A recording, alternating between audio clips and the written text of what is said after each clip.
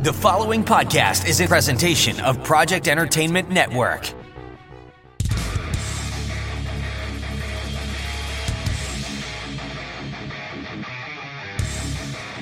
Don't be scared now, but it looks like you just wandered straight into U-Mind country. That's U-Mind, short for unaffiliated mind games, and you ain't never gonna be the same again. Brace yourself. It's time for a red-hot truth injection. Oh, yeah. That's right, we're rounding up the sheeple and shaking them awake. U-Mind, too damn bad. We're gonna set fire to the wool over your eyes. Feel the burn, baby. Hot We're toppling the lies of the lamestream media, one by one. Woo-wee!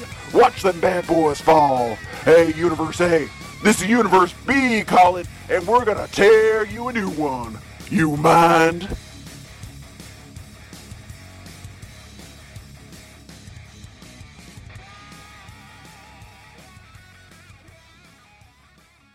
Hey there, I'm Napoleon Doom, the showrunner for the Creeping Wave Radio audio drama.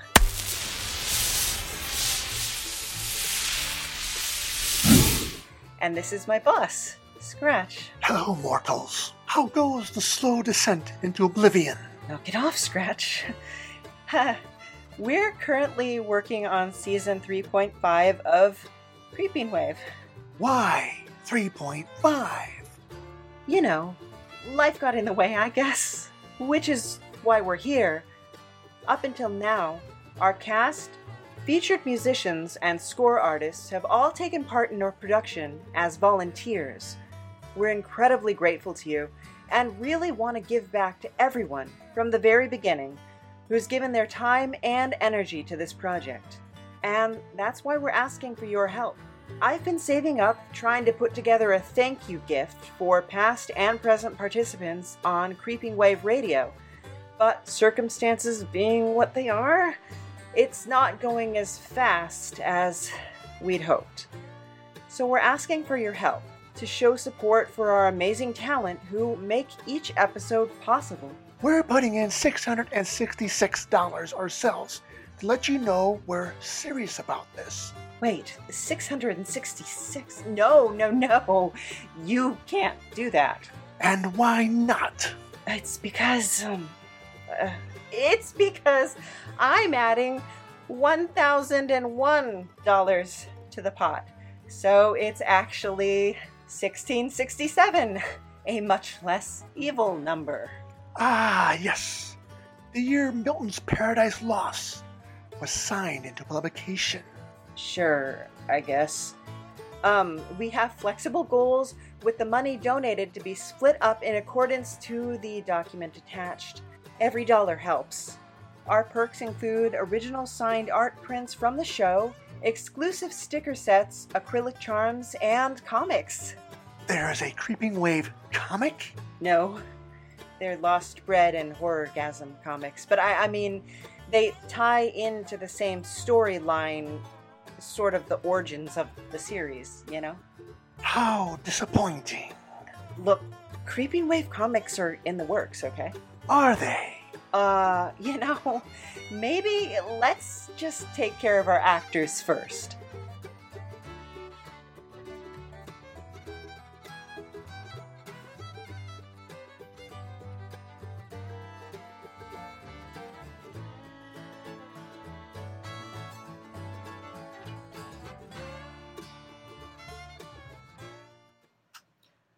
Hey everybody, it's me, Napoleon Doom, and I am here with Scratch.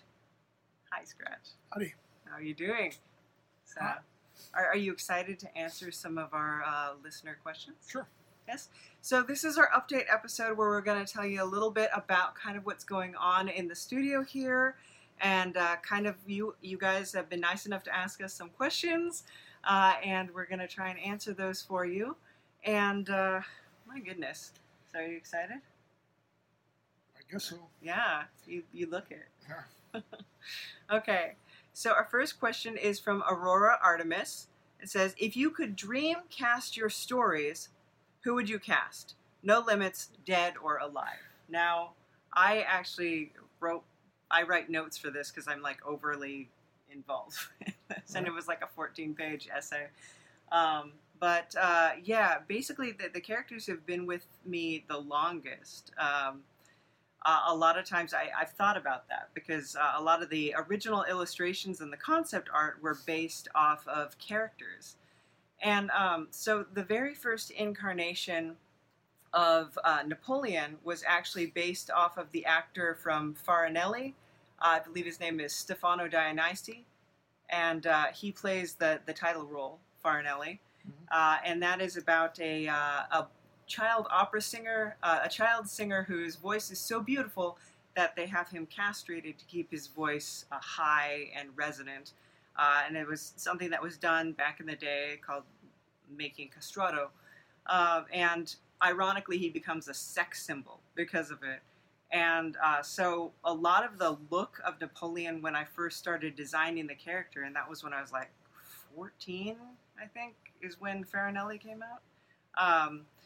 Let's not age yourself.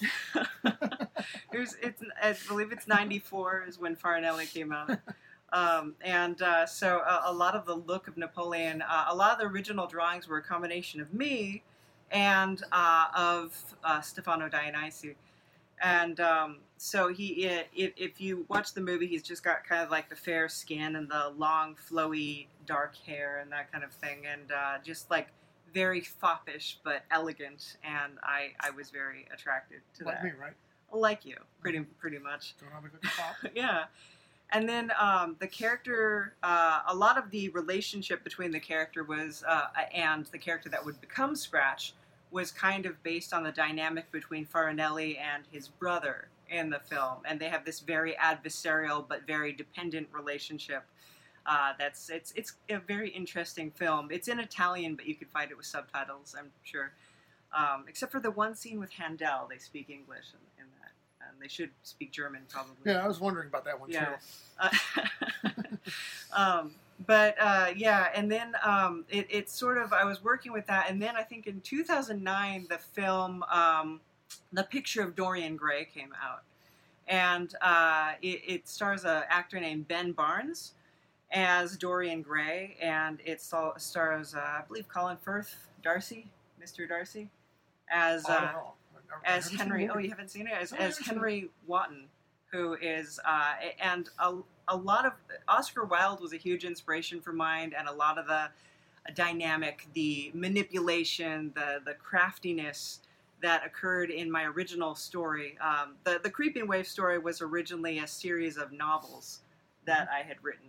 And so the weird dynamic between the character who would become Scratch and who is now, Scratch, and Napoleon came from Farinelli, came from the Portrait of Dorian Gray, the book. And when the movie came out, I was sure I was going to hate it because Ben Barnes does not look the way Dorian is supposed to look. He has long black hair and fair skin, and he's very delicate. And Dorian's supposed to be like this cherubic little creature with rosy cheeks and big blue eyes and blonde curls. And I was like, I can't. But then when I saw it, and I was like, oh, I love this Dorian. This Dorian's great. And actually, she settled for me. Yeah, I did. But the character of Napoleon, when in my drawings, started to take on the qualities of Ben Barnes. And some of the drawings, it looks like exactly like Ben Barnes. And if you, I can probably show up some pictures up here. Some of the pictures that I have of myself when I was a little bit younger, I had a wig cut exactly like Ben Barnes' hair from. Yeah, you remember that? Yes, I do. I remember those days. You remember those days? Yes. When I wanted to be Ben Barnes? Yeah. So Ben Barnes would be. I'm sure he wanted you to be Ben Barnes too. I think Ben Barnes is happy being Ben Barnes. Yeah.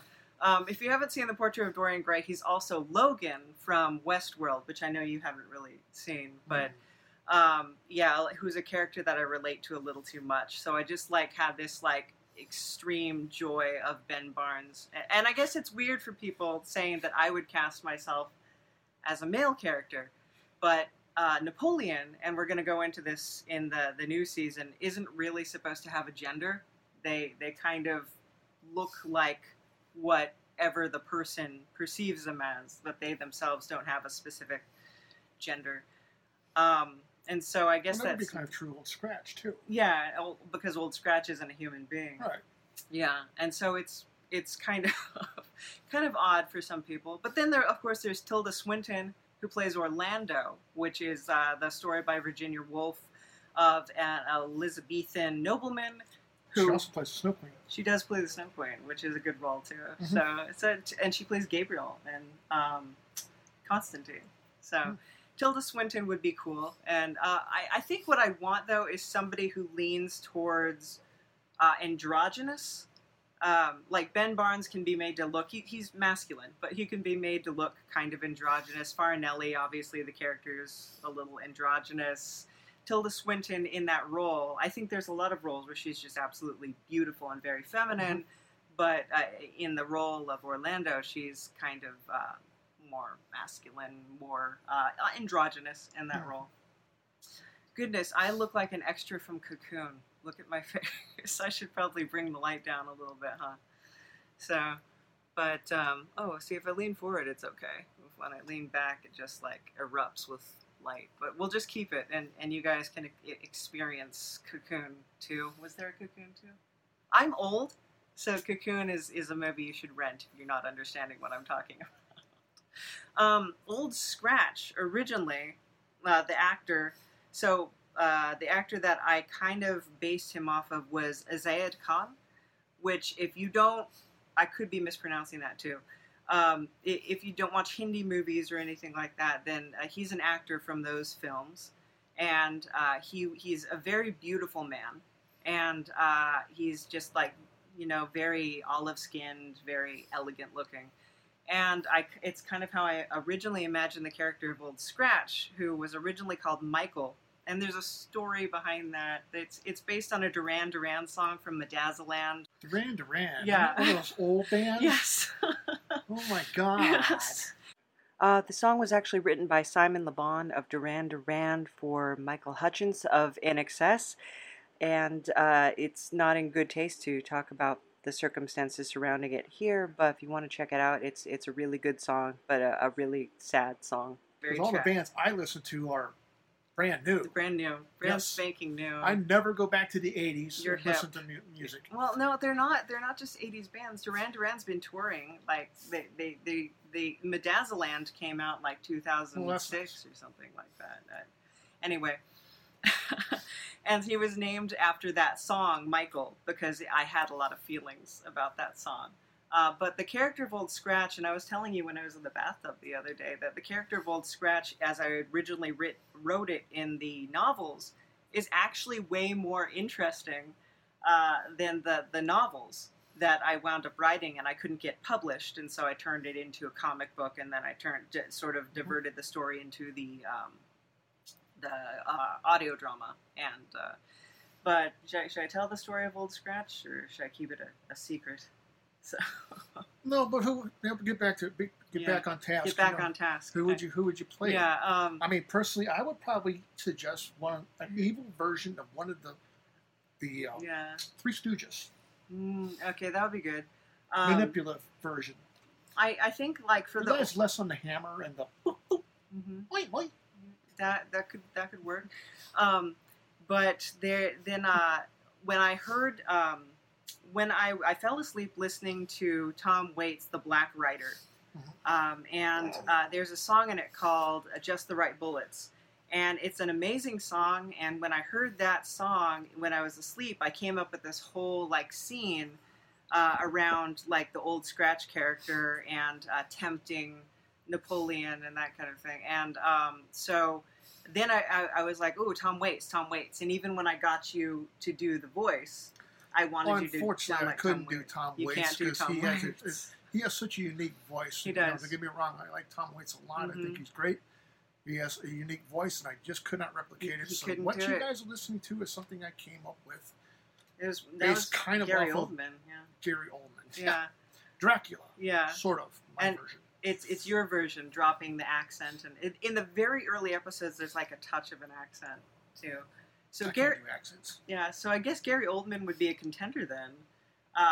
If we're gonna An actor. Yeah, if we're gonna go that way, I'd be thinking along the lines of Gary Oldman would be great, but I'd probably want someone older. An Alan Ron Perlman. No. Well, I love Ron Perlman. He's amazing, and he's Hellboy, so that works out really well. But I'd be thinking more in like an Alan Rickman, who I have this giddy fascination with, or a Ben Kingsley. There you go. Like one of those kind of gentlemen, I think, would be more. With Dorcas Morlock, you need somebody who... she has a look, obviously, and for me, the character has become Anna Zenova, who is the voice actress. And she's originally based on a girl who my friend found in a yearbook from 1931, and she just had a fascinating name and a fascinating backstory.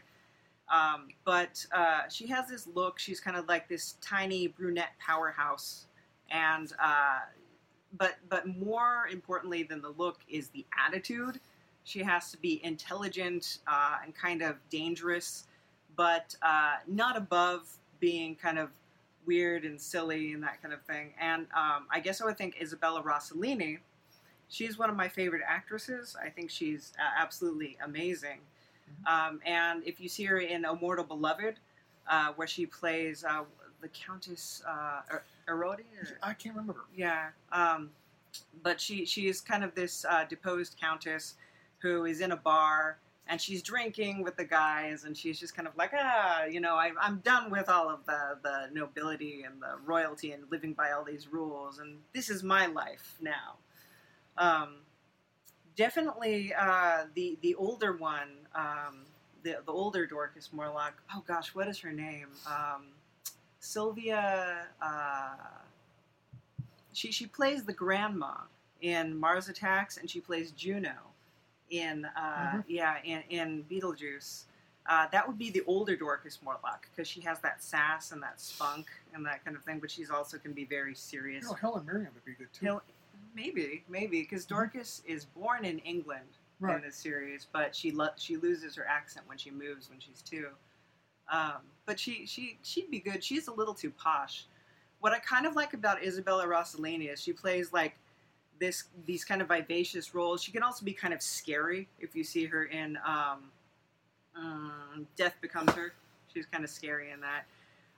But she also, if you've seen Green Porno, which I highly recommend, Green Porno is, she talks about the breeding cycles of all these animals, and she dresses up, like she'll dress up like a bee and like interact and like show how bees have sex and that kind of thing. And she puts on these skits, and they're ridiculous and great. And I think that's pretty fantastic. And I guess those are interesting for me being a biologist. Yeah, he is a biologist actually. And so we should definitely. I should show you those. I'm surprised I haven't shown you those. They're hilarious. But she does a lot of really funny things. She's also a twin, so which would be kind of cool. But I don't know that her sister looks like her. They don't always. But those are the 3 characters who've been with me the longest, I guess. So the ones that I've had the most time to think about. All right. Yeah. I think we're pretty clear on that. What's our next question? Trixie, from Trixie Land. So, who are the Horrorgasm comic artists, and where did they find the inspiration for their comic?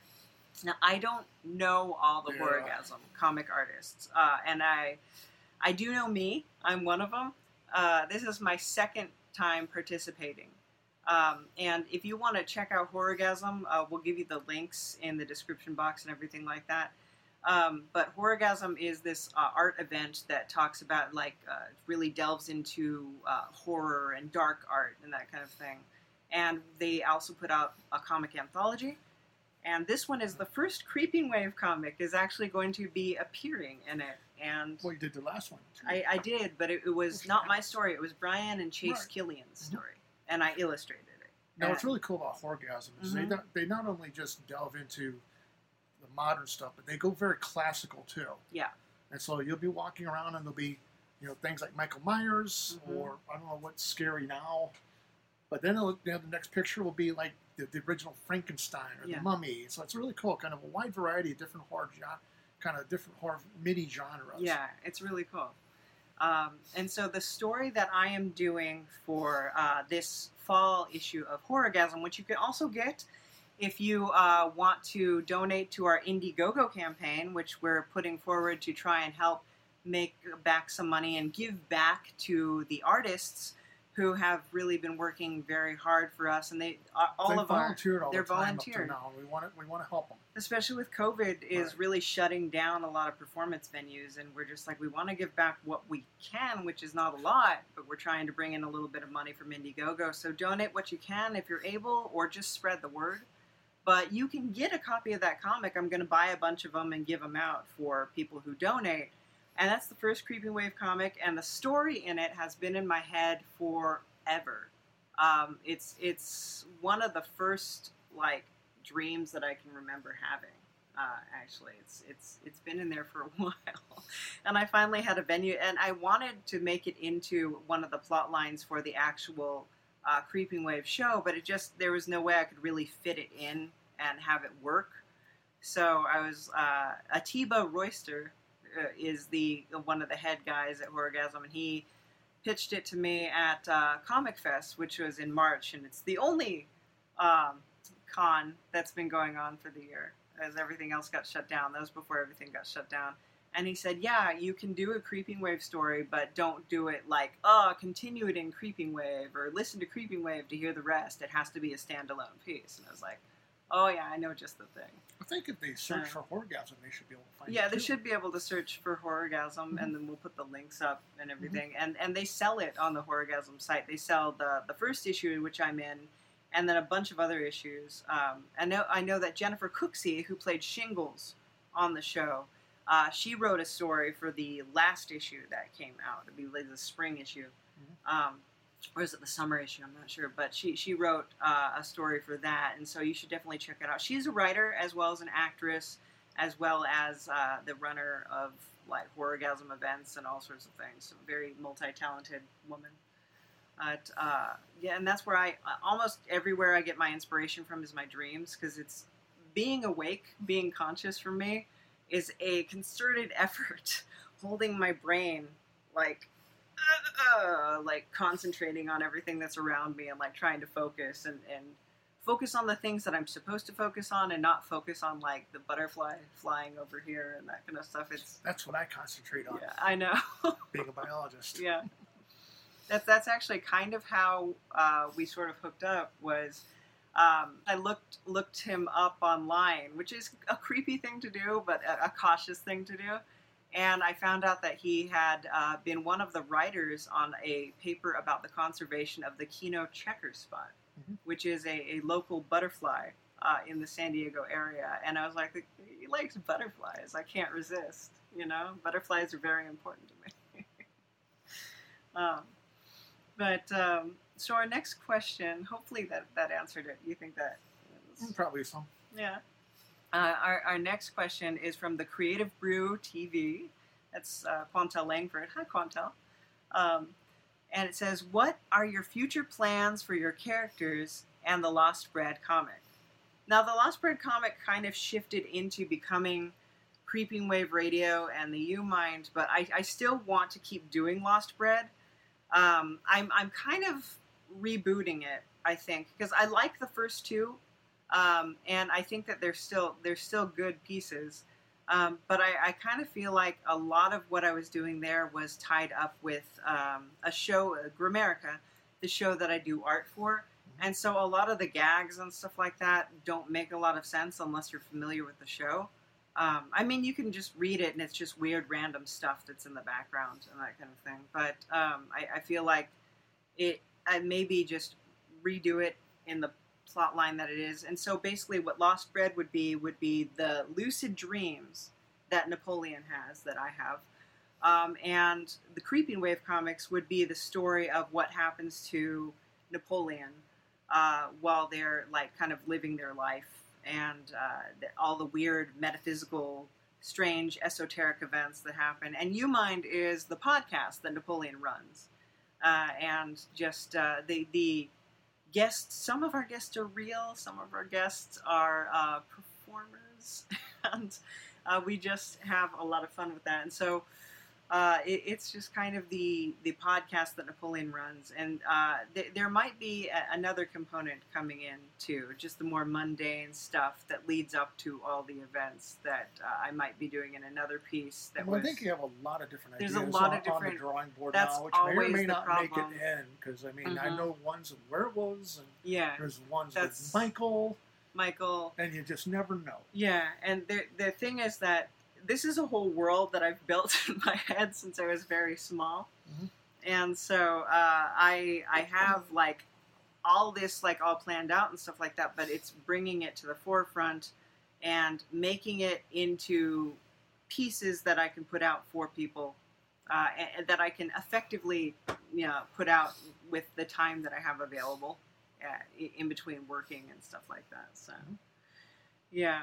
And so what I'd really like to do with Creeping Wave, I want to pitch it as an animated series, and then kind of hand it over to like a team, work with them, kind of get the script ready for television and that kind of thing. I'd want it to be a cartoon because you can get away with more. A lot of the stuff that happens in the script, if it happens to like an actor, I think would be difficult, but maybe not so much with more CGI and practical effects and stuff like that coming out.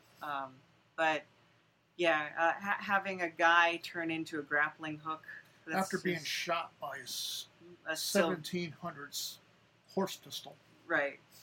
So, but that might be a cool scene to see in CGI. That might be interesting. Yeah, that was one of our first, one of our earlier episodes. I think it might even be season 1 or season 2. Yeah.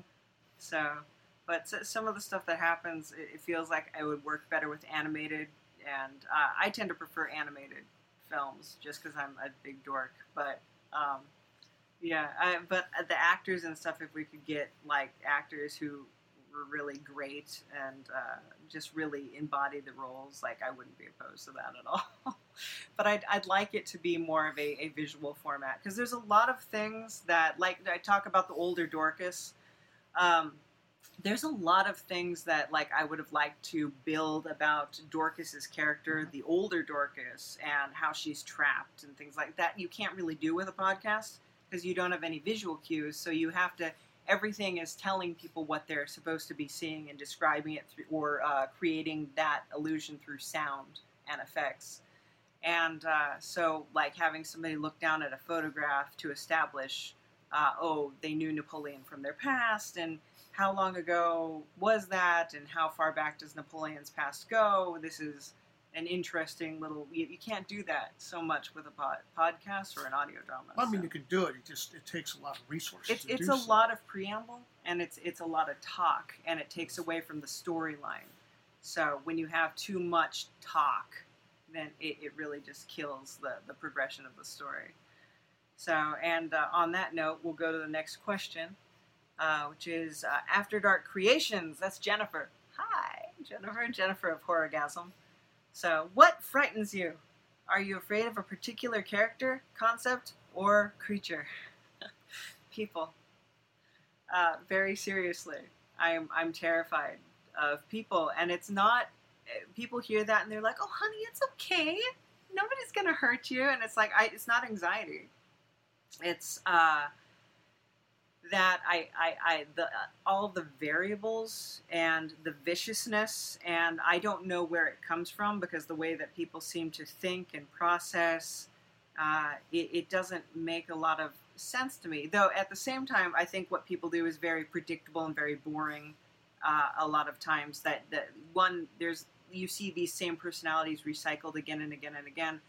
But the thing is, when it goes wrong, when it stops being predictable, because I'm the kind of person who I overthink everything, because I'm neurally divergent, and I'm the kind of person I overthink everything because I don't see the cues a lot of the time, and so I'm like always like, okay, he said this, so he's really meaning this, because I can tell by his face that he's doing this, and so I have to like break everything down all the time. And so it helps me that people are kind of predictable and kind of have their patterns. But when it's off kilter, when I get thrown for a loop, it's really bad. And I feel like so much of conversation is me trying to placate people so they don't retaliate against me. because that seems, what, is that a terrible thing to say? No. You know what I'm scared of? What?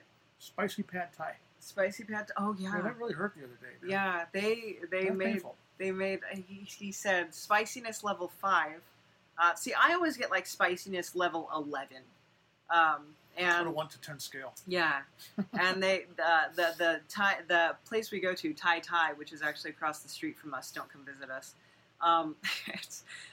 They actually know I like things spicy, so she actually will make like things specifically for me that are like super duper spicy. But he does not like it spicy, so he asked for spiciness level. Like flavorful, not blasting hot. Spiciness level 5, and his pad thai was like. So, and to me it was enjoyable, but to this little Midwestern bundle who likes steak and potatoes and corn on the cob, it was... Best things on the earth. Yeah, it was just too much for his wee little taste buds to endure. So... But, yeah, so he's afraid of spice. Is there anything you're, like, really afraid of, though? I don't know. I mean... It's hard to say. I'm a biologist, and I've run into bears and sharks and mountain lions and lots of snakes. They don't seem to bother me at all unless I really surprise them. Usually, they surprise me. I surprise them at the same time. I haven't run into any issues, so I don't know. Yeah. Oh, that's good. You were very macho. No. Yeah, rugged. No. So the next question is Nixie Von Rose, also of Horrorgasm. So my goodness, I am just so glowy right now, but that's okay. We'll make it work. If you had to pick one fictional character and live out their story as portrayed in film or book, who would it be and why? Most of the characters I like are tragic. Dorian Gray. I do love Dorian. I absolutely love Dorian. And actually, an artist named Rebel, I hope I'm saying that right, who is in Horrorgasm, did a painting of Dorian Gray. And I was like, oh my gosh. Like, I was so excited just to see that. Because you can, like, physically own the portrait of Dorian Gray now. And I was, But I love Dorian. I love the hedonism of him. I love how... of course, he has a terrible ending, but I think But there's always Hedonist Spot. Hedonist Spot, yeah, I do like Hedonist Spot, so, yeah. From Futurama. Yeah, and anyone hedonistic and foppish, and that's kind of what I'm down with. But... I do really love Dorian. I guess I know people don't like this movie, Jupiter Ascending. Titus from that. I really like Titus. That's good. Yeah, I really enjoy his character a lot. The characters that I relate to the most, like John DeFool, who also is kind of a hedonistic character. If you read the Incal, it's in French. It's written by Jodorowsky and illustrated by Mobius. It's in French, but you can find it in English. Some of the translations I don't entirely agree with, but homéopathes, which are these, they're gynoid prostitutes and stuff like that. Yeah, so some of the words you can't really translate into English because it's not an existing word and stuff like that. But he spends a lot of time drinking whiskey, smoking cigars, sitting in the bathtub, and sleeping with incredibly beautiful women. And what's wrong with that? Yeah, I rather enjoy that. He's a character I really like. So I have to. But yeah, normally the characters I gravitate towards are the ones who are like deeply dismal and have terrible, tragic endings and stuff like that. And that's what I'm attracted to in them, is that I relate to that. Like Logan or something like that, being betrayed and delving into yourself to the point where you destroy yourself, and Logan from Westworld and that kind of thing. I don't really want to live out his existence, but he's a character who I'm like, I feel you. That's me. And That's pathetic, but that's okay. You don't know how pathetic it is because you've never seen the show. So, nah, we've seen some of it, yeah. So I guess that would be like Dorian Gray, Titus, and Jean Defoe, those kind of guys. Yeah, those are along the lines. Jean Defoe has sort of a more sweeping character arc than those other characters, though. I have to say, you should read the Incal. It's great. So the next question is Nico likes philosophy. Little Nico, we love Nico. And the question is, how long does it typically take you to complete an art piece? Yeah. Let's say about 18 hours. Yeah, that's what I was thinking. About 18 hours. She has a tendency to say, I'm going to be simple this time. Mm-hmm.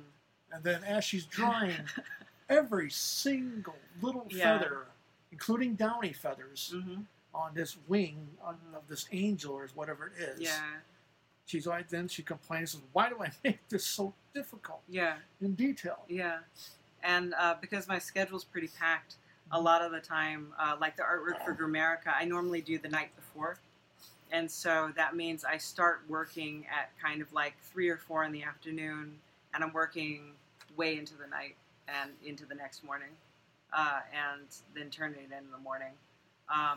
And that is, I think for a lot of people, they hear that and they're like, you gotta make time for your friends, honey. And I'm just like, I mean, this is my friend. My art is my friend. That's where my happiness is. It's not from sitting and hanging out and drinking with the bros. I don't think we have any bros, but I don't get a lot of joy from that. I actually feel Sherlock says it really well, that it's stagnation. I feel suffocated when I'm sitting and hanging out with people and watching a movie. I got pissed off, and I do this a lot, and I have to like control myself, because I'll actually go to the bathroom when people are watching a movie and hanging out and chit-chatting and drinking, and like time it on my phone to be like 15 minutes, because that seems like a reasonable amount to void oneself. And then I'll come back and they have the movie paused, and I'm like, oh my God, I'm gonna be here for the rest of my damn life. And I have to like contain that and be like, oh, you didn't have to pause it for me. And I'll even say sometimes, don't pause it. I'm doing this to get away from you. I'm doing this to like draw out the time that I have to spend with you, and then I can just isolate myself and calm down and like. She does it to me too. I do it to you too. That's in actually movies that she is actually interested in. Mm-hmm. And it's not. There's no way you can say it's not personal, because it's personal in that you're overwhelming to me. That like the laughing and the banter and the like, it's just something I don't relate to. I don't get the same feelings that you do when you do that with other people. So it's hard for me to sit there, and I need to re-energize by being alone. So like quarantine's been just great for me, which sounds terrible, but it's been like not a problem for me, but for you, you're like dying. You're the opposite. You're suffocating because you can't get that interaction and that interplay and go out there and do that kind of stuff. And yeah, so we're complete opposites as far as that goes. But, I used to spend at least a couple of nights down at Old Town, volunteering at Whaley House Museum. So, I was able to talk a lot about history, which is kind of outside of my job, which is biology, which is really great. I love it, but just kind of exploring your other interests, and so history is one of them. So go down there and have cigars and talk to people about the Whaley House and all the ghost stuff. Yeah, it was very rewarding for me by being able to do that. Yeah. And for me, like, I'll get so overwhelmed that if I can't go somewhere to kind of calm down, I will blow up, and I don't want to. And I really am like, so much of my time is like focusing on like, don't freak out. They're not doing anything mean. They're not meaning to be mean.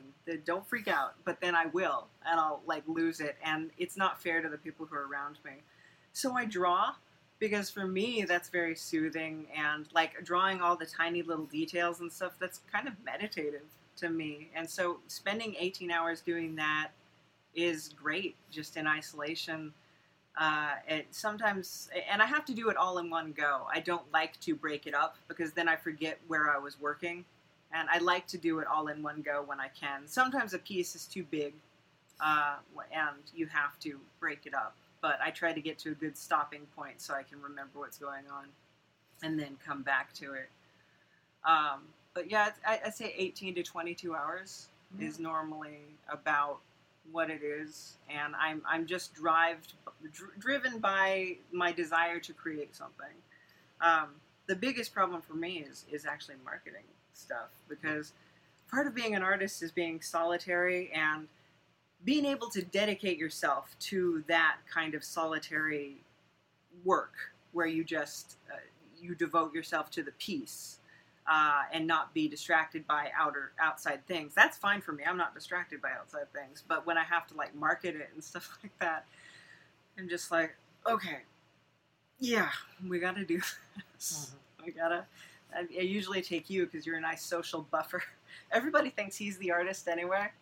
Like he's got the beard and he's got like the kind of cool aesthetic. You're a different artist. You're a different kind of artist. But yeah, and that's. Absolutely. I usually just take him to my art shows and they talk to him, and then it gets out that I'm the artist. I'm like, oh, we're doing so well. It's like... Sorry. They gotta know who the real artist is. It's Most like, folks really like to hear what the real artist is doing behind their work. It's like Big Eyes, if you've seen that movie, but in reverse. Is like, I'm trying to make him. Of course, it'd be like that guy with the big eye, big eye girl, and just sell your paintings, take all your money. That's what I was referencing. Yeah. Take all your money, keep you locked in the back bedroom painting. I'm fine. Yeah. You should do this. No, I don't this think sounds I'm gonna fun do that. for me. Sorry, that's not my style. I like to go out to eat with somebody once in a while. You like to go out to eat with somebody once in a while. Yeah. Food is good. Food is good. So... People who say that phrase that came out of that Christopher Candelas movie, Into the Wild, happiness is not real until it's shared, they haven't tried food, or napping, or masturbating. It's... Time to go on to the next question. Yes. Sorry about that. Okay, Nico, I hope we answered that for you. I'm sorry we went on that weird tangent. I'm good at that. Yes. See any good horror movies or media recently? Oh goodness, I was watching a silent movie. Well, any of the media, concentrate on any kind of government stuff now. That's pretty scary. Yeah. I was watching a silent movie this morning, and let me see if I still have it open so I can read the title to you. It's an Italian silent movie. And do I still have it open?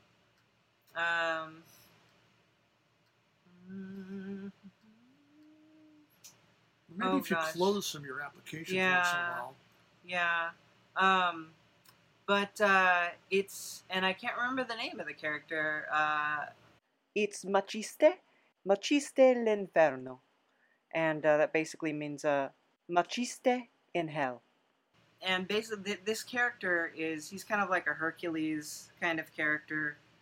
In fact, in a lot of the American translations of the movies that in the silent era, it would be changed to Hercules, because or which is properly Heracles, but yeah, it would be changed to Hercules or Samson or something like that, because it's such a similar character. But he's one of the oldest characters in cinema.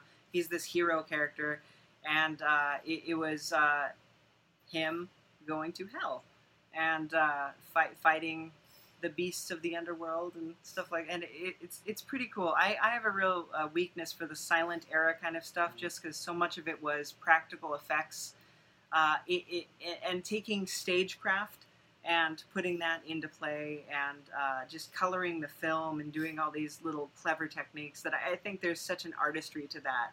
When you're so limited by what you can do, you become very artistic, very creative, and I really enjoy watching those kind of things. Except I can't remember the title of it because I'm a jerk. But most of the time, because I'm drawing so much, and really drawing from like the second I wake up until I fall asleep, then I don't get to see a lot of stuff.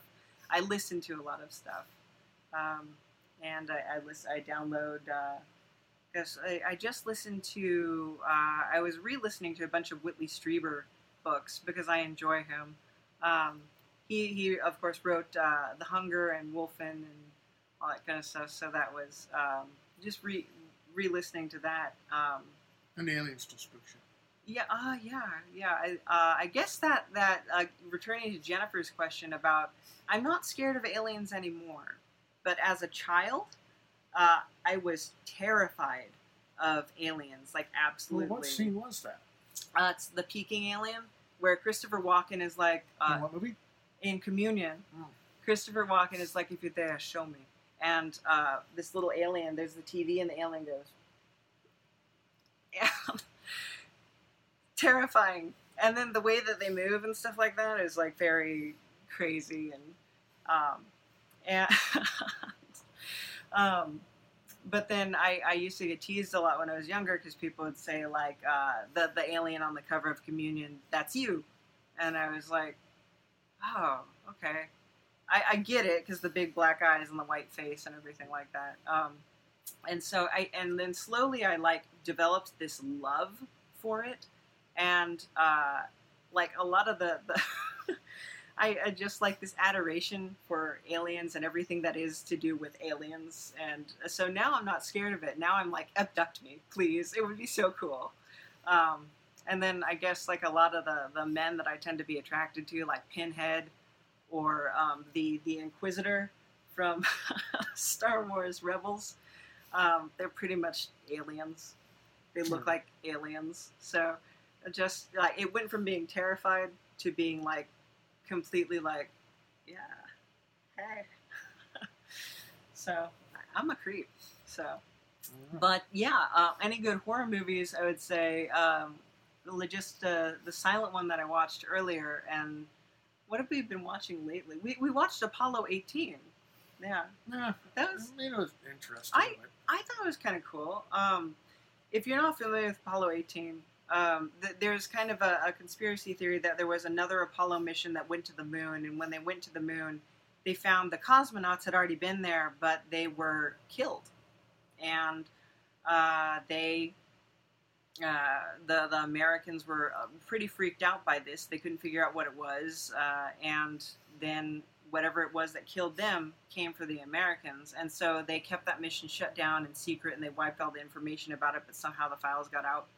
And that is an existing conspiracy theory, and they made a film based on it. And and you weren't super impressed by it, I know. I thought it was scary to me. No, it wasn't really very scary. It's a found footage kind of thing, which is always a little harder for me to get into, because just in editing, I always feel like I'm not supposed to pay attention to it. Like the stuff like, oh, that's before somebody stabilized the camera. Well, that's okay. I'm going to show you Blair Witch and take you out camping. I remember Blair Witch, yeah.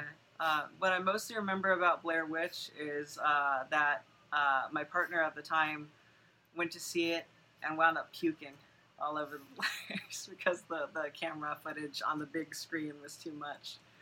And that it shouldn't have amused me as much as it did, honestly. But, yeah. Let's see. The next question is from William Jack Thomas. Okay, so with a time machine handy, and now William Jack Thomas, of course, is from the Just Conversations podcast that you should definitely check out. Nick the Rat also has a podcast as well, and I should plug that. They're both very excellent podcasts. You can call in to the Nick the Rat podcast and actually talk to him. And William Jack Thomas, they have like everything. They have like crazy plots and like these wild guests, and it's just really a fantastic like roller coaster ride experience. But his question is, with a time machine handy and no possibility to go backwards in time, but only the ability to go forward in time, by multiples of 1,000, or someone you personally know dies at random, would you use the time machine, and how many multiples of 1,000 would you stop at? I'm assuming the person who dies is someone I actually like, not like somebody who messed with me or like an ex or something like that. So if I could go forward in time, now speaking honestly, I probably just wouldn't use the time machine, because I don't like unpredictable variables. that's something I don't care for. But for the sake of the question, how many multiples of 1,000? Well, I guess, you'd be missing out if you didn't just go to the first multiple of 1,000. So I guess like 3,020. Because if you go farther, you can't go back and you can't check it out. So go to 3,020 and hope that somebody somewhere can communicate with me at that point in time. Or are humans even the species that is dominant? You ever see Planet of the Apes? Right. That's kind of what I'm thinking. Or Planet of the Dolphins, or Desert Tortoise, or whoever. Mm-hmm. Yeah, whatever has taken over, or maybe it's just a complete fungal planet, and it's all different types of fungi, or fungi, however you want to pronounce it, that are just taking over the planet. They are the most, I think, they're the most prolific, What? Fungi?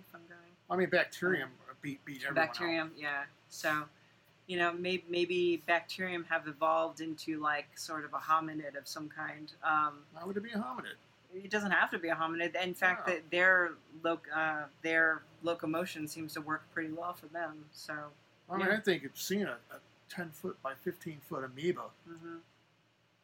Yeah, might be pretty cool. It would be pretty cool.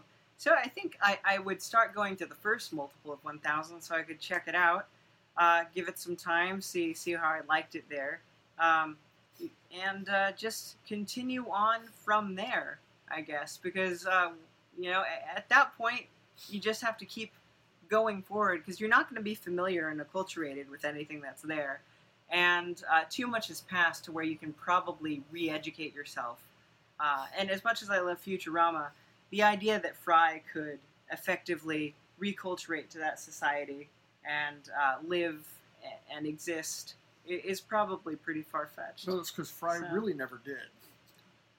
It's not a documentary.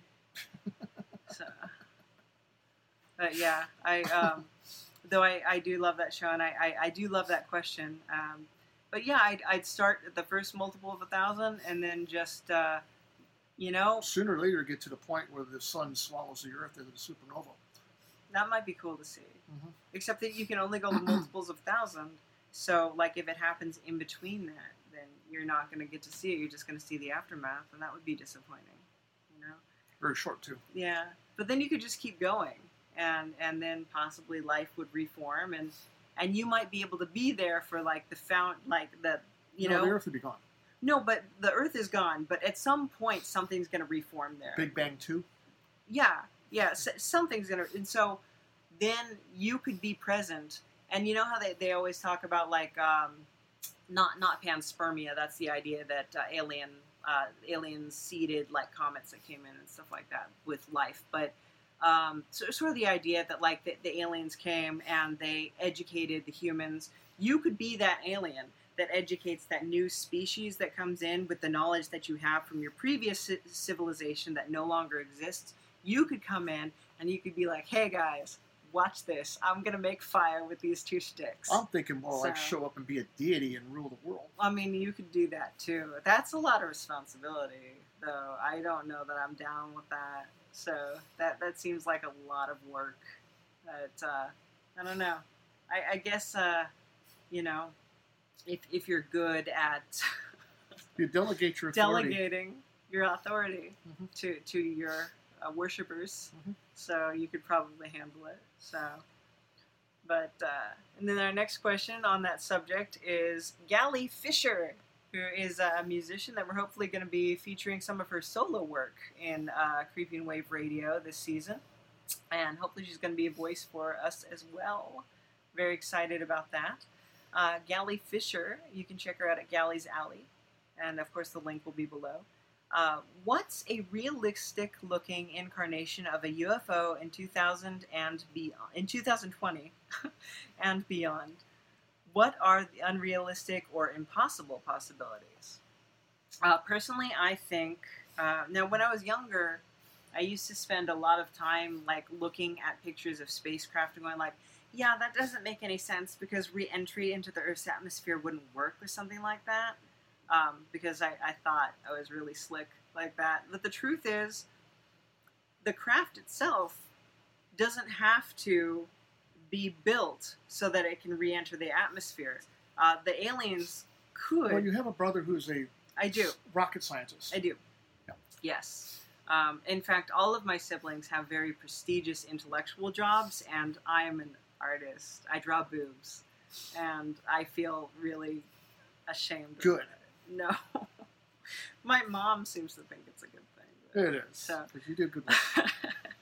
You do good things. But the thing is that we don't know what these aliens are like. So are these aliens like telekinetic? Can they enter your dreams? And when they're in your dreams, can they give you the plans to create this spacecraft that you would create on your planet, or create a portal, something like a Stargate or something like that, that would allow them to transfer themselves from where they are to the planet's surface? So they don't even need to necessarily create a craft that can do re-entry. And in fact, if they're advanced enough, they can have a ship that's essentially like an aircraft carrier in space, which is kind of what the Enterprise or anything like that is in Star Trek. Battlestar Galactica. Battlestar Galactica. It's basically like an aircraft carrier in space. It's a floating city.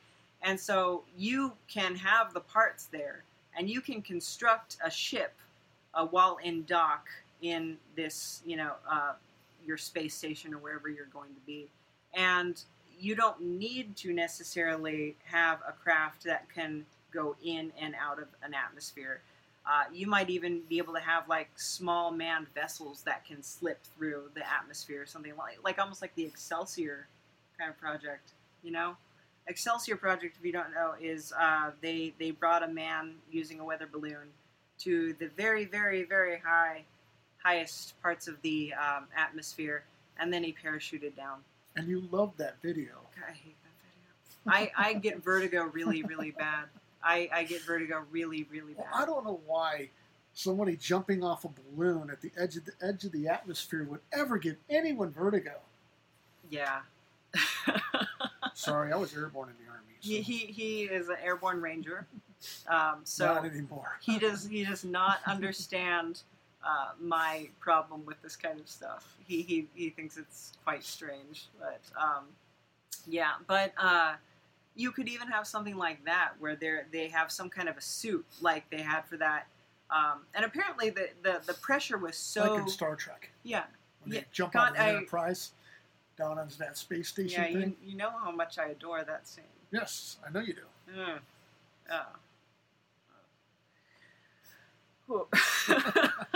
We're trying to answer Gally's question here, and you're getting me all anxious. But yeah, they could even have just suits that they can come down into the atmosphere, and they don't have to. And then, I don't know, they can also Star Trek it and beam them in. Mm-hmm. And then once they're in the planet system, they can build their ship to get back out again.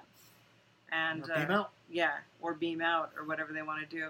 So what is unrealistic? It's as long as you can give a rational explanation for what they do. I think that anything is realistic. In fact, if you look at the records of when people start seeing spacecraft or crafts that they can't understand in the sky, the technology almost always meets what will soon or is already available. Like,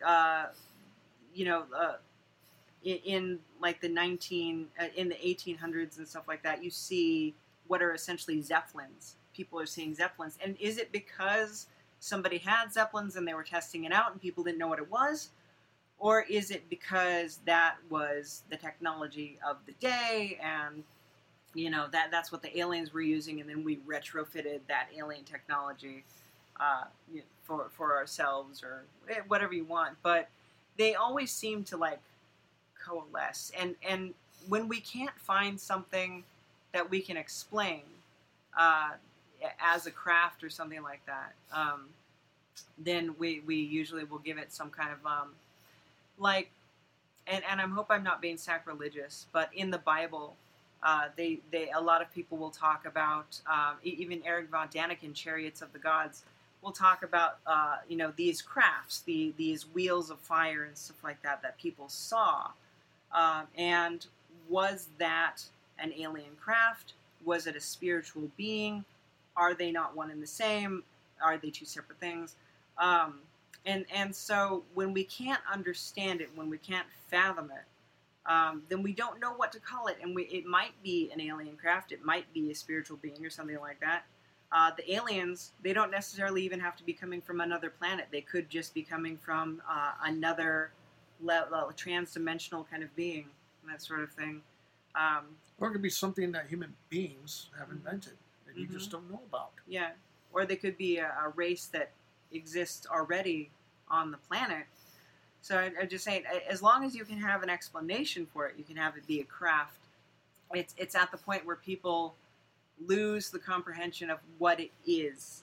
When it's too much for people to understand, when it's too far beyond our scope of understanding, I think that's when it stops being a craft and starts being something mystical or magical. And not that there aren't mystical, magical things. And I'm not saying that at all. I'm just saying that when it goes beyond that point, that's when people stop seeing it as a craft, I think.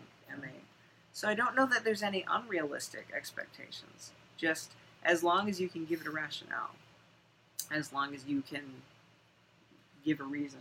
Yeah. I mean, basically, in a nutshell, if a lot of humans in the past, inventors in the past, thought something was unrealistic, we wouldn't have any of the technology we have right now. Right. There's always a dreamer out there ready to shoot for it. Mm-hmm. Mm-hmm. And I think that what is realistic or what is fantasy, the goalpost is always moving. Sorry, okay, we're back from a small break, and I had a chance to readjust the lighting a little bit so that I'm not glowing so profusely. You're always glowing. So our next question is from Ministry of Psychonautics, who is an amazing artist. Please check out their stuff. Just beautiful psychedelic art. As a psychonaut, very, very invested in the inner world, the inner space, and discovering all the realms therein. Really fascinating kind of stuff. And they ask, if you can share, have you ever had a psychedelic experience? If so, was it enjoyable or valuable in some way? Thanks. And like as far as like straight up hallucinogens, I haven't, because I'm a person who has flashbacks, and I don't really want to trigger one. But what I have, I'm also super sensitive to drugs. I found for a period of time I was doing medicinal marijuana. I was trying it out. And I found out that I guess it's rare, but I'm one of the people who does hallucinate when they're on like THC. And I did not find it fun. I found it annoying because I'd want to get my drawing done and I'd want to get my work done. And I would have like these patterns and colors like floating into my view. Normally what I'd see is almost like lace or like a Moroccan screen, like with all the carved out little flowers and stuff like that, sort of like building itself into my view, like sort of snaking into, and then like all these bright colors like kind of intermingling with it, and I would see that like in the periphery of my vision, and it would be like really frustrating because I was trying to draw, and I'm not the kind of person who can just let go and like enjoy that kind of thing, because for me it's just like, when is this going to end, and when can I get on with my life? And but I do have extremely vivid dreams, which you probably know about, because of my comic book and everything like that. And I have waking dreams, which are as close as I can get to an experience that is more what I think you experience when you do have a psychedelic experience, where you experience something profound and beautiful and meaningful. And for me, that more occurs in my waking dreams. And I will have, or my lucid dreams. Like, I had a waking dream where I looked over at your hair, and it's when your hair was longer, and I had French braided it the night before. Cause, that sounds so masculine. Yeah, I know. You would let your guard down, I guess. And I was seeing all these colors melting down into the braid and like flowing into the braid and like just kind of like interweaving themselves down every strand of hair, and every strand of hair was like a different color.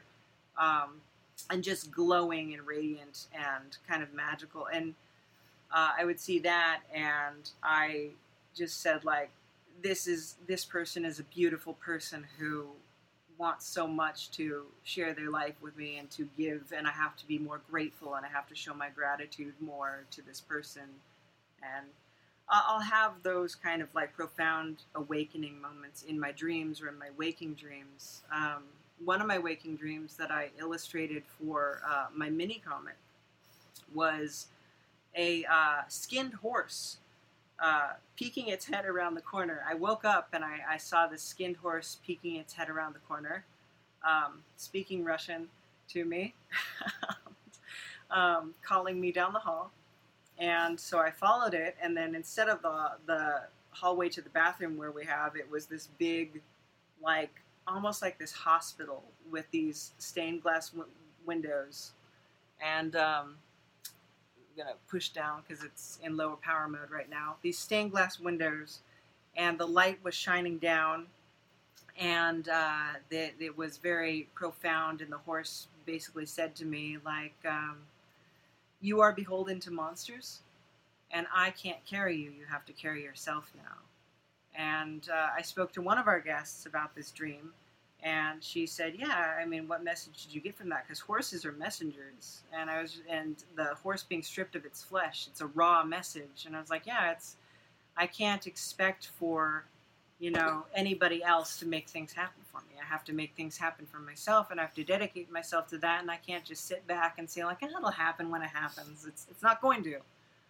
I have to dedicate myself to, all these ideas and stuff that I have. I can't just sit there and enjoy them. I have to actually do something with them if I actually want to communicate them to the rest of the world. Mm-hmm.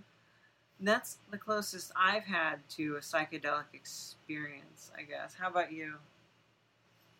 My first jump out of airborne school, I knocked myself out and couldn't remember who I was. Yeah. Is that close enough? Yeah. That's about as close as I get. So you might not be who I think you are right now. I might be a waking dream. Yeah. Yeah. I've thought about that before. That you're actually we can go to all kinds of weird tangents, a ghost like or something like that.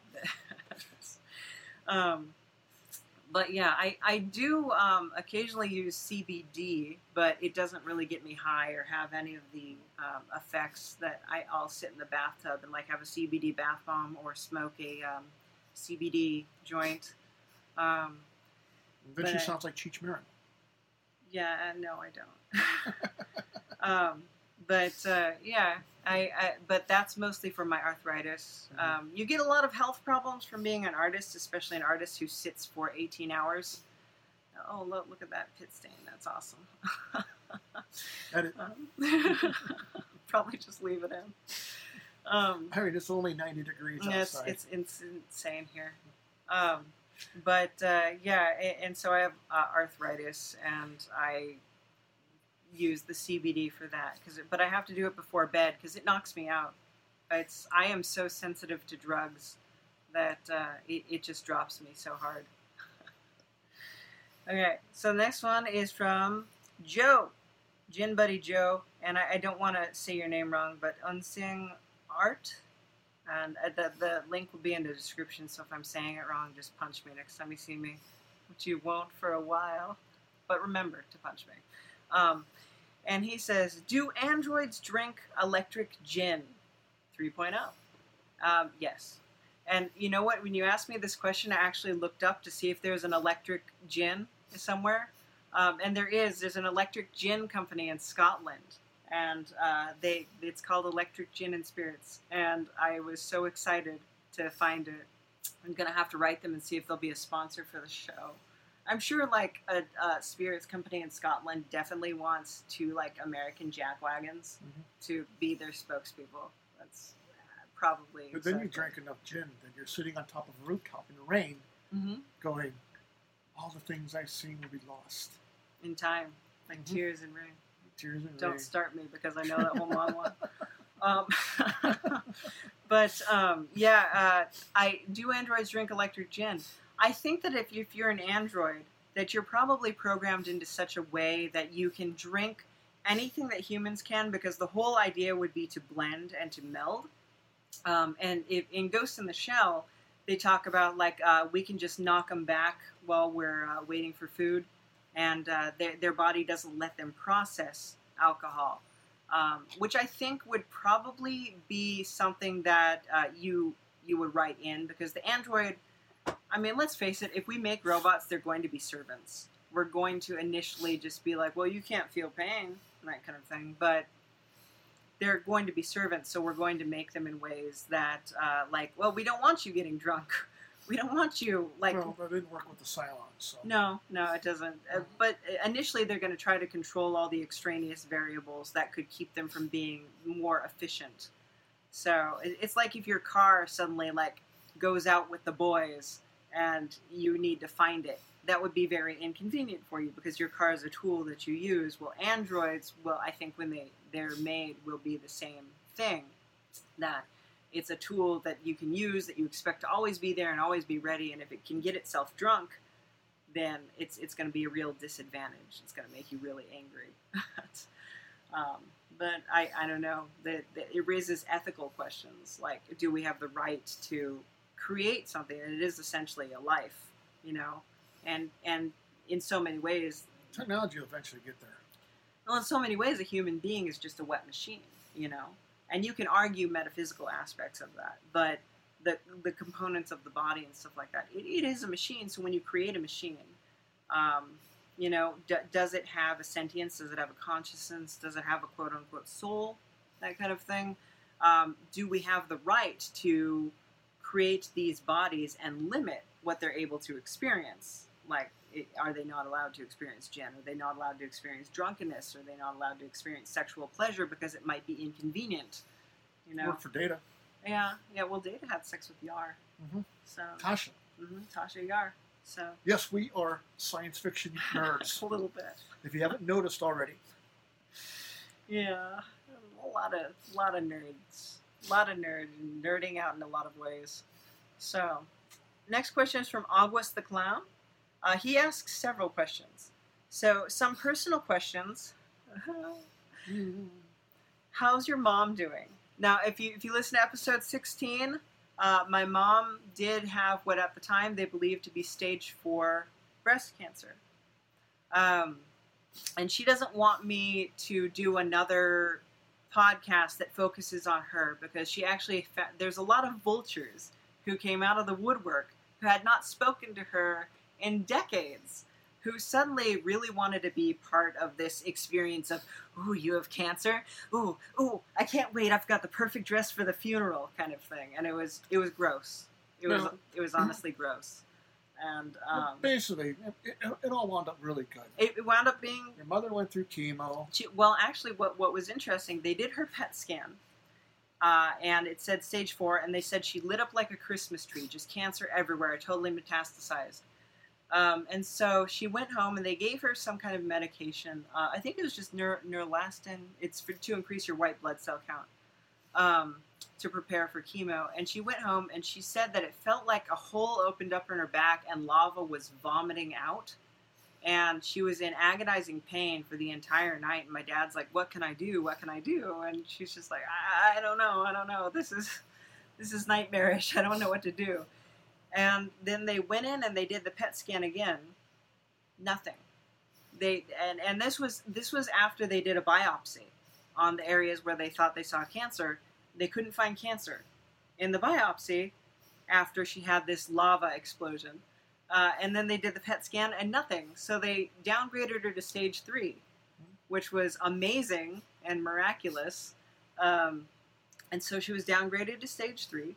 And she went through chemo. She finished it a little while back. And she's doing really good right now. So that's good. We go over and see her at least as much as we can. Yeah, but due to COVID, we can't really go in because we don't want to.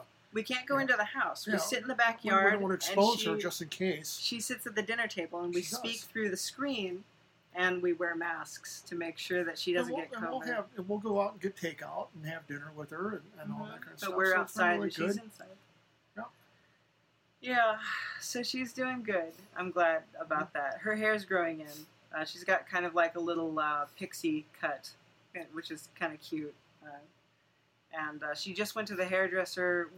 when it reopened for a very short period of time, 6 people were allowed in as long as they wore masks, and she was able to get. She said she looked like Doc Brown from Back to the Future when her hair grew in. It was just like white and sticking out everywhere, and she does not like that. So she went in, and now she's got like a little black pixie cut, and it's very cute. Well, looks nice. Yeah. So how is your mom doing? You have such great features. What is your heritage? Everything. My brother actually got one of those. What are they called? The DNA test? The DNA tests. And my dad has always been like, I'm Sicilian. And if you look at my grandma, Italian. And if you look at my grandma, she looks exactly like me, except much, much darker, with black hair and olive skin, but looks exactly like me. And she always said she was Sicilian. She's the first of her family not born in Sicily. But then I was saying to my dad, don't expect to be Italian, because Italy wasn't even like a country till 1860, after Napoleon kind of like made it into, one single country. Before there was a bunch of city-states. They had a bunch of different languages. And I should say that Napoleon got the ball rolling, but unification happened considerable ways after. So we have like heritage. They just have a good concept of race versus nationality. Mm-hmm.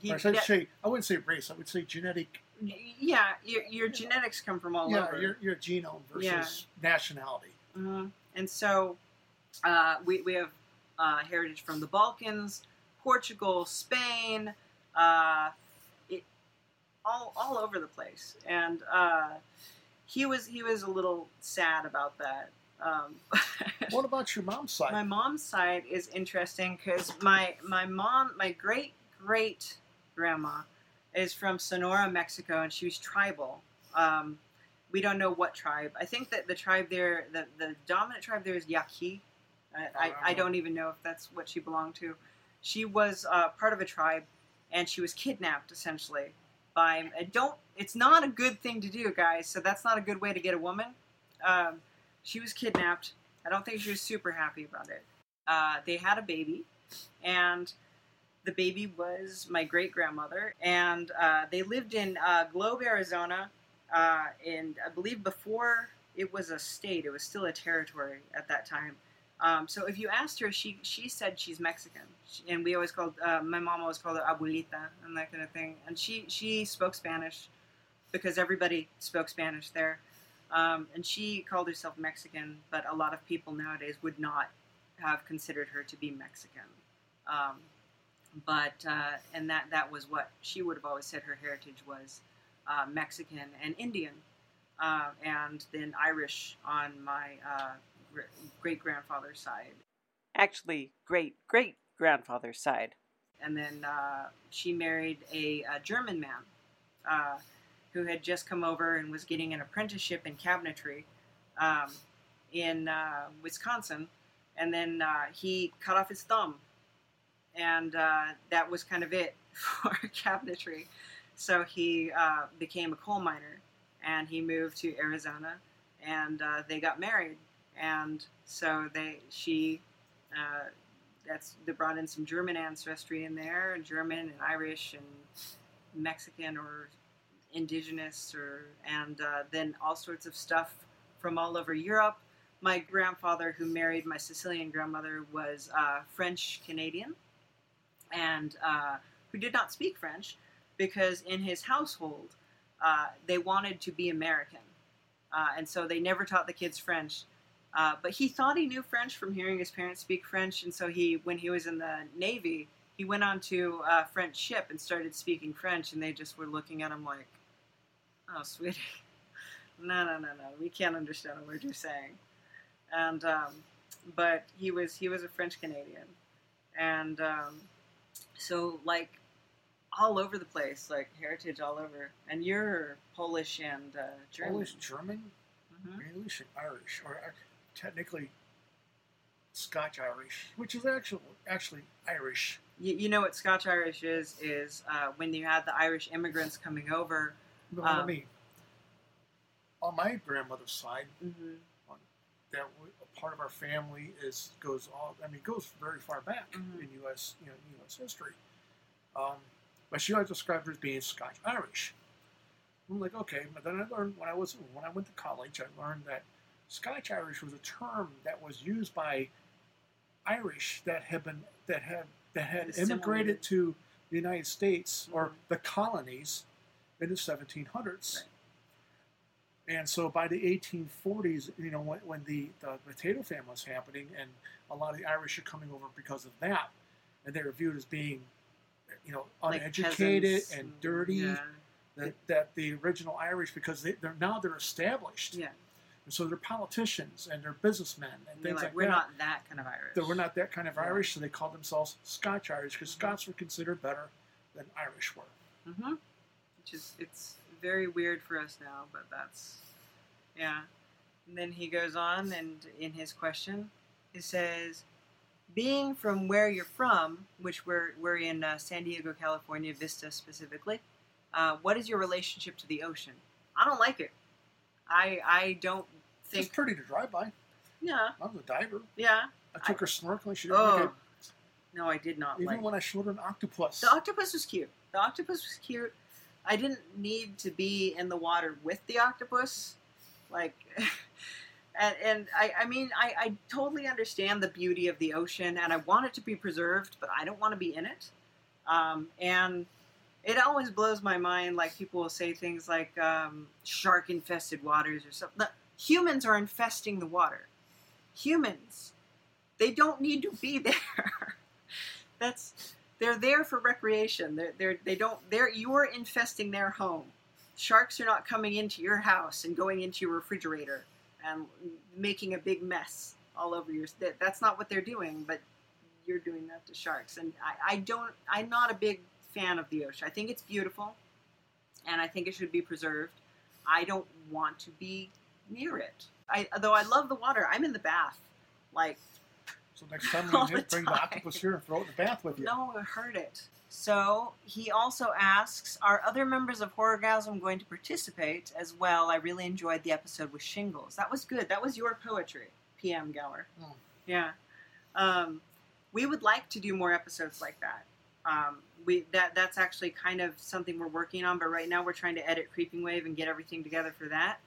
And so that is kind of our focus number one. So we're doing a lot of update episodes and things like that to try and make sure that we have the time allocated to put together the sound design and the editing and getting the voice. I still have to record some people, but that should be coming along. But yeah, we're looking to do more of that. And Shingles is an established character. So, but she's an established character in the universe. She has a twin sister named Kirsten, who is my ex-girlfriend.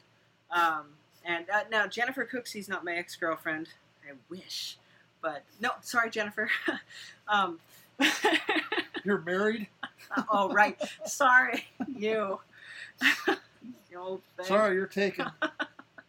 But Kirsten, and she is in the San Diego Werewolf episode, Kirsten, the Wendigo.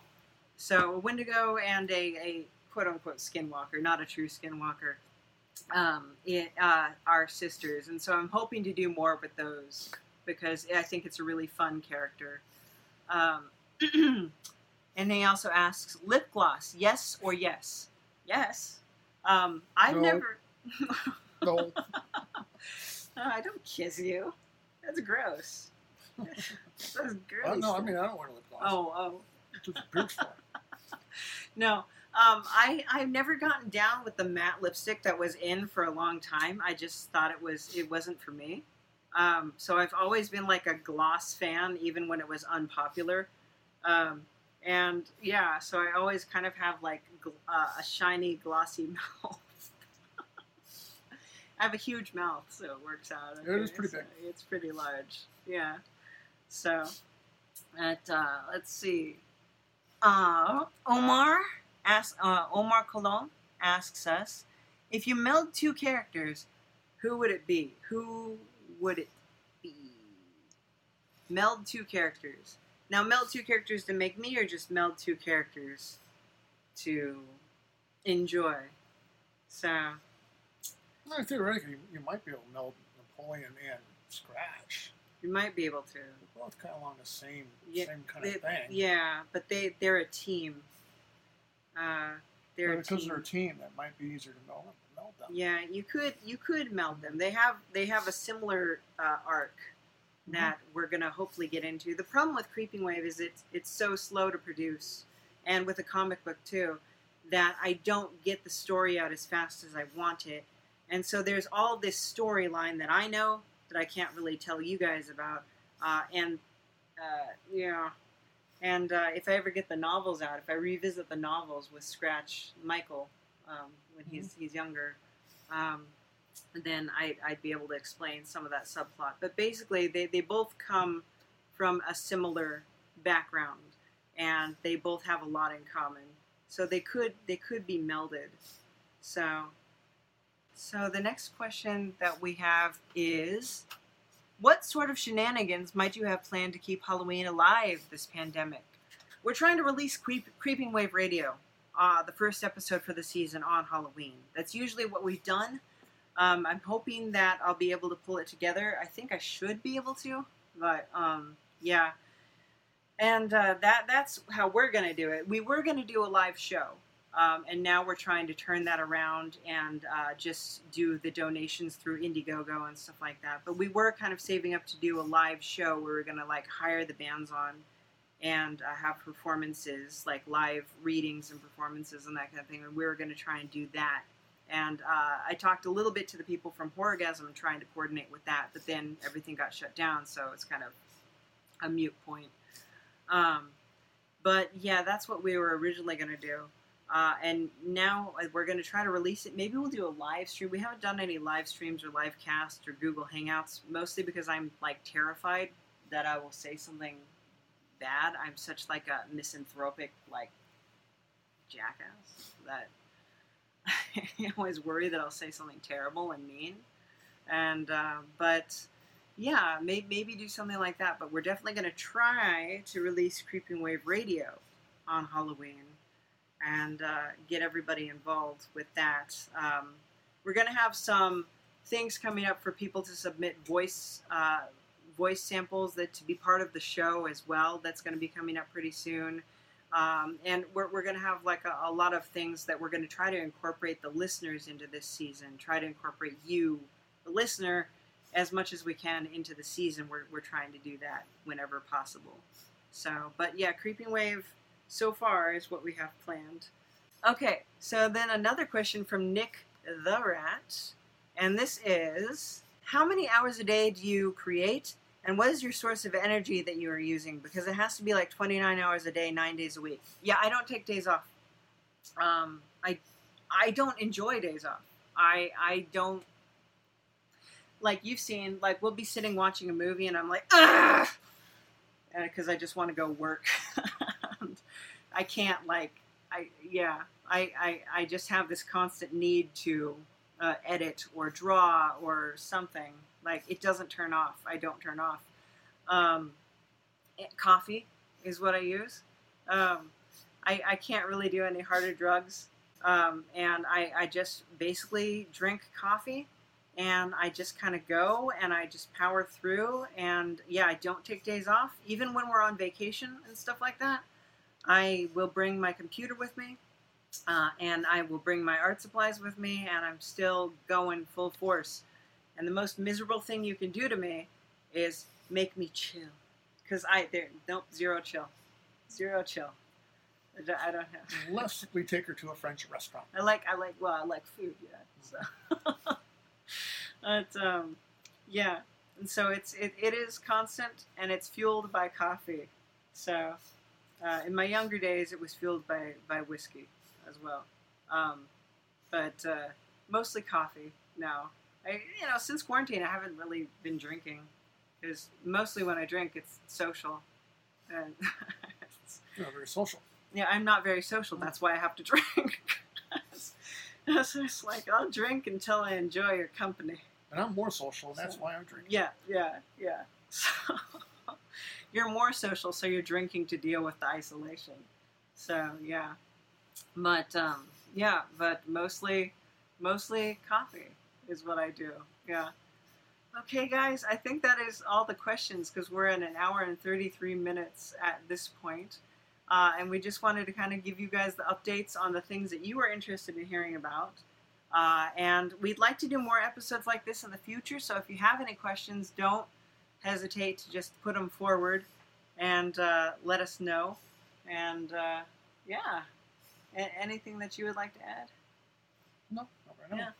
Definitely check out our Indiegogo campaign. If you can't donate right now, then just share it. Let people know, get the word out, because there's all sorts of cool... Can you hand me the stickers and the comics so we can showcase them for the people? Oh, hobbling. Too much sitting. Yeah. Too much oldness. Too much oldness. There's a lot of oldness in this house. I feel super old, especially for the internet, because most people my age, I'm 40, they pack it up and they're not doing creative stuff anymore because they're like, well, I'm not going to make it. And so I think it's very, like, you see somebody who's putting themselves out there online and stuff like that. And a lot of things that, a lot of the comments you get, like, your 40-year-old self sits there drawing. It's like, what age does the switch flip that I don't like doing what I've always liked doing? Just tell me, kind of thing. But, so this is, oh no, you can't see it. I promised Goat versus Fish that I would try to show the physical stickers. Now these are mock-ups. These are not the final stickers. That's Dorcas Morlock and a fascist robot who you will get to know on the series. And this is Goat versus Fish. He's mighty Goat versus Fish. Look at all those verses. He's so ready to versus. Oh. And this is the Hoover, who is a character from this season that is played by Max Scheller, who's an amazing, talented actor. You can see him on the U-Mind as the middleman, the psychic episode, which I did some animations on. That was kind of fun. And this is Matt Dunford as the human cucumber, which is kind of awesome. That outfit was taken, I think, from the Eddie Murphy Raw. I think that's the tour that it's on. I'm not positive, though. No. But one of the Eddie Murphy stand-up routines. And there's a reason for that. And so Matt Dunford is that. And there's going to be 3 more. There's going to be Scratch, Dmitry Kusoritov, and Anatole. And I've gotten permission from all the actors to do that. And those are our main baddies, really. So we got permission to make stickers of them. So those are going to be coming soon. And if you sign up, you can get those stickers. Now, this is the first issue of Tales from Horrorgasm. I'm this story right here. It's in the back. But the one that you're going to get if you do the Indiegogo is actually the fall edition for 2020. And then you're also going to get Lost Bread. I wrote this. That's me back in the day, back when I was in my Ben Barnes phase. So, You liked that phase, though. You thought it was cute. So. I did? Yeah. Oh, okay. Yeah, you thought it was adorable. So, I go through phases. And so that's the first issue, and then you also get the second issue, because they kind of are the beginnings of Creeping Wave Radio, where the story kind of came from. And you'll start to see elements of that. And so, yeah, you'll get those. You'll also get prints, which I have the prints in a suitcase in the car right now. But you'll get signed prints. We're going to be making acrylic charms from the stickers. But, of course, we're not really going to make them until you guys order them. So if you want those, you got to get in there and you got to leave us a donation, because these are kind of exclusive. And why are you looking for that? We're doing it to give back to our all-volunteer cast and musicians, because they've been kind enough to offer their talents to us. Volunteer? Yeah, they volunteer, which is amazing, that they would do that and help us bring this, because we don't make any money off Creeping Wave. We don't have any sponsors or anything like that yet, and we don't make any money off of we're not monetized on YouTube. We don't have enough followers or anything like that. So, spread the word. Maybe at one point, I'm not opposed to it. I mean, if Electric Gin or any other place came forward and said, like, yeah, we want to sponsor you, I'd be like, oh, cool, that'd be great, you know? But we are not there yet. So the money that we're giving, 1,667 of it is ours. And then we're asking for help from other people. And we have 3 separate goals that are going to change, like the payment that we can deliver. And they're going to be small payments. We don't want to promise something huge. We can't pay industry rates. They're going to be small payments, but it's a thank you. It's what we can do right now to show our gratitude. And I think that with COVID and everything, it's really made me reconsider, like, what's important. And it's like these people who help me, and you've heard from, like, I'm a huge misanthrope. It's hard for me to be around people. And these people, despite the fact that I'm, you know, a difficult person, they're still willing to donate their time and their effort and work with me and, you know, be patient with me. And it's kind of amazing. It kind of restores your faith in humanity. I was like, these people are what's important to me. That's what's important right now. Mm-hmm. So That sums it up pretty good. yeah. So, okay, guys, that's our update episode. If you have any questions, write us. And, yeah, I'll talk to you in a bit. Bye. Special thanks to everybody who submit questions for this episode. That is Aurora Artemis, Trixieland, TheCreativeBrew.tv, After Dark Creations, Nixie Von Rose, Nico Likes Philosophy, or is it Nico? I don't want to say it wrong. Nick the Rat, I'm pretty sure how to say that one. Thank you, Ministry of Psychonautics.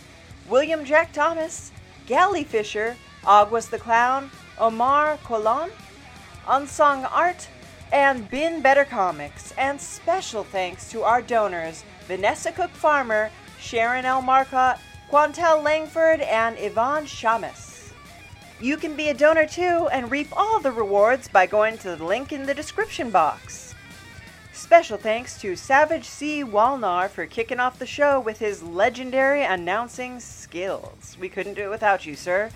And a super duper special thanks to Ethan Mexel, the composer of our You Mind theme song, Demilitarized Zone. Get on Patreon and share the love at patreon.com/lucidnap or make a small one-time donation at buymeacoffee.com/lucidnap. It's fun for everybody involved. You'll love it. I'll love it too. And you know what else you can do? Go to lostbreadcomic.com. You can buy my art. You can buy my comics. You can commission a piece to be done. And that's always an exciting thing. I don't know. Do you want to draw something? I could draw something for you. I mean, yeah. Or you could follow us. Following us is fun. Just follow all the social media links below and be sure to check out Creeping Wave Radio because you want to get caught up on the old episodes before the new episodes begin. Yes! Or else you won't understand what's going on. It's really not that complicated. You could probably jump in the middle. But why would you want to do that when you have the opportunity to get caught up right now? Go ahead and do that. It's amazing. It's going to change your life for the better. So, yes, definitely check that out. And you know what? Thanks for watching. Because that's kind of what we do it. Or listening, if that's what you're doing. But you missed the whole video aspect of it. So, maybe go ahead and check that out on YouTube if you want to. And you know what? A super duper extra special thanks to our Patreons, The Grammarica Show, Nikki Benfield, and Neil, the lovable Neil. Everybody loves Neil. Everybody loves Nikki. Everybody loves the Grammarica Show. There's so much love going on. Why don't you get on there and be part of it by becoming a Patreon or donating on our Indiegogo? You can share the love, and the love will come right back at you. The U Mind is brought to you by Lucid Nap Productions in cooperation with the Scary Old Man. I'm not that scary. Don't I don't be so. try to be, but I just am. Okay, that's fair. That's fair. Every person's story has something to teach us. How others view life, how obstacles are overcome, how joy is felt, how fears are faced, how love is expressed. The Matters of Faith podcast explores individual stories of people's lives and how faith plays a part. It may not be your story, but it may help shape yours. The Matters of Faith podcast with Jay Wilburn is on Project Entertainment Network.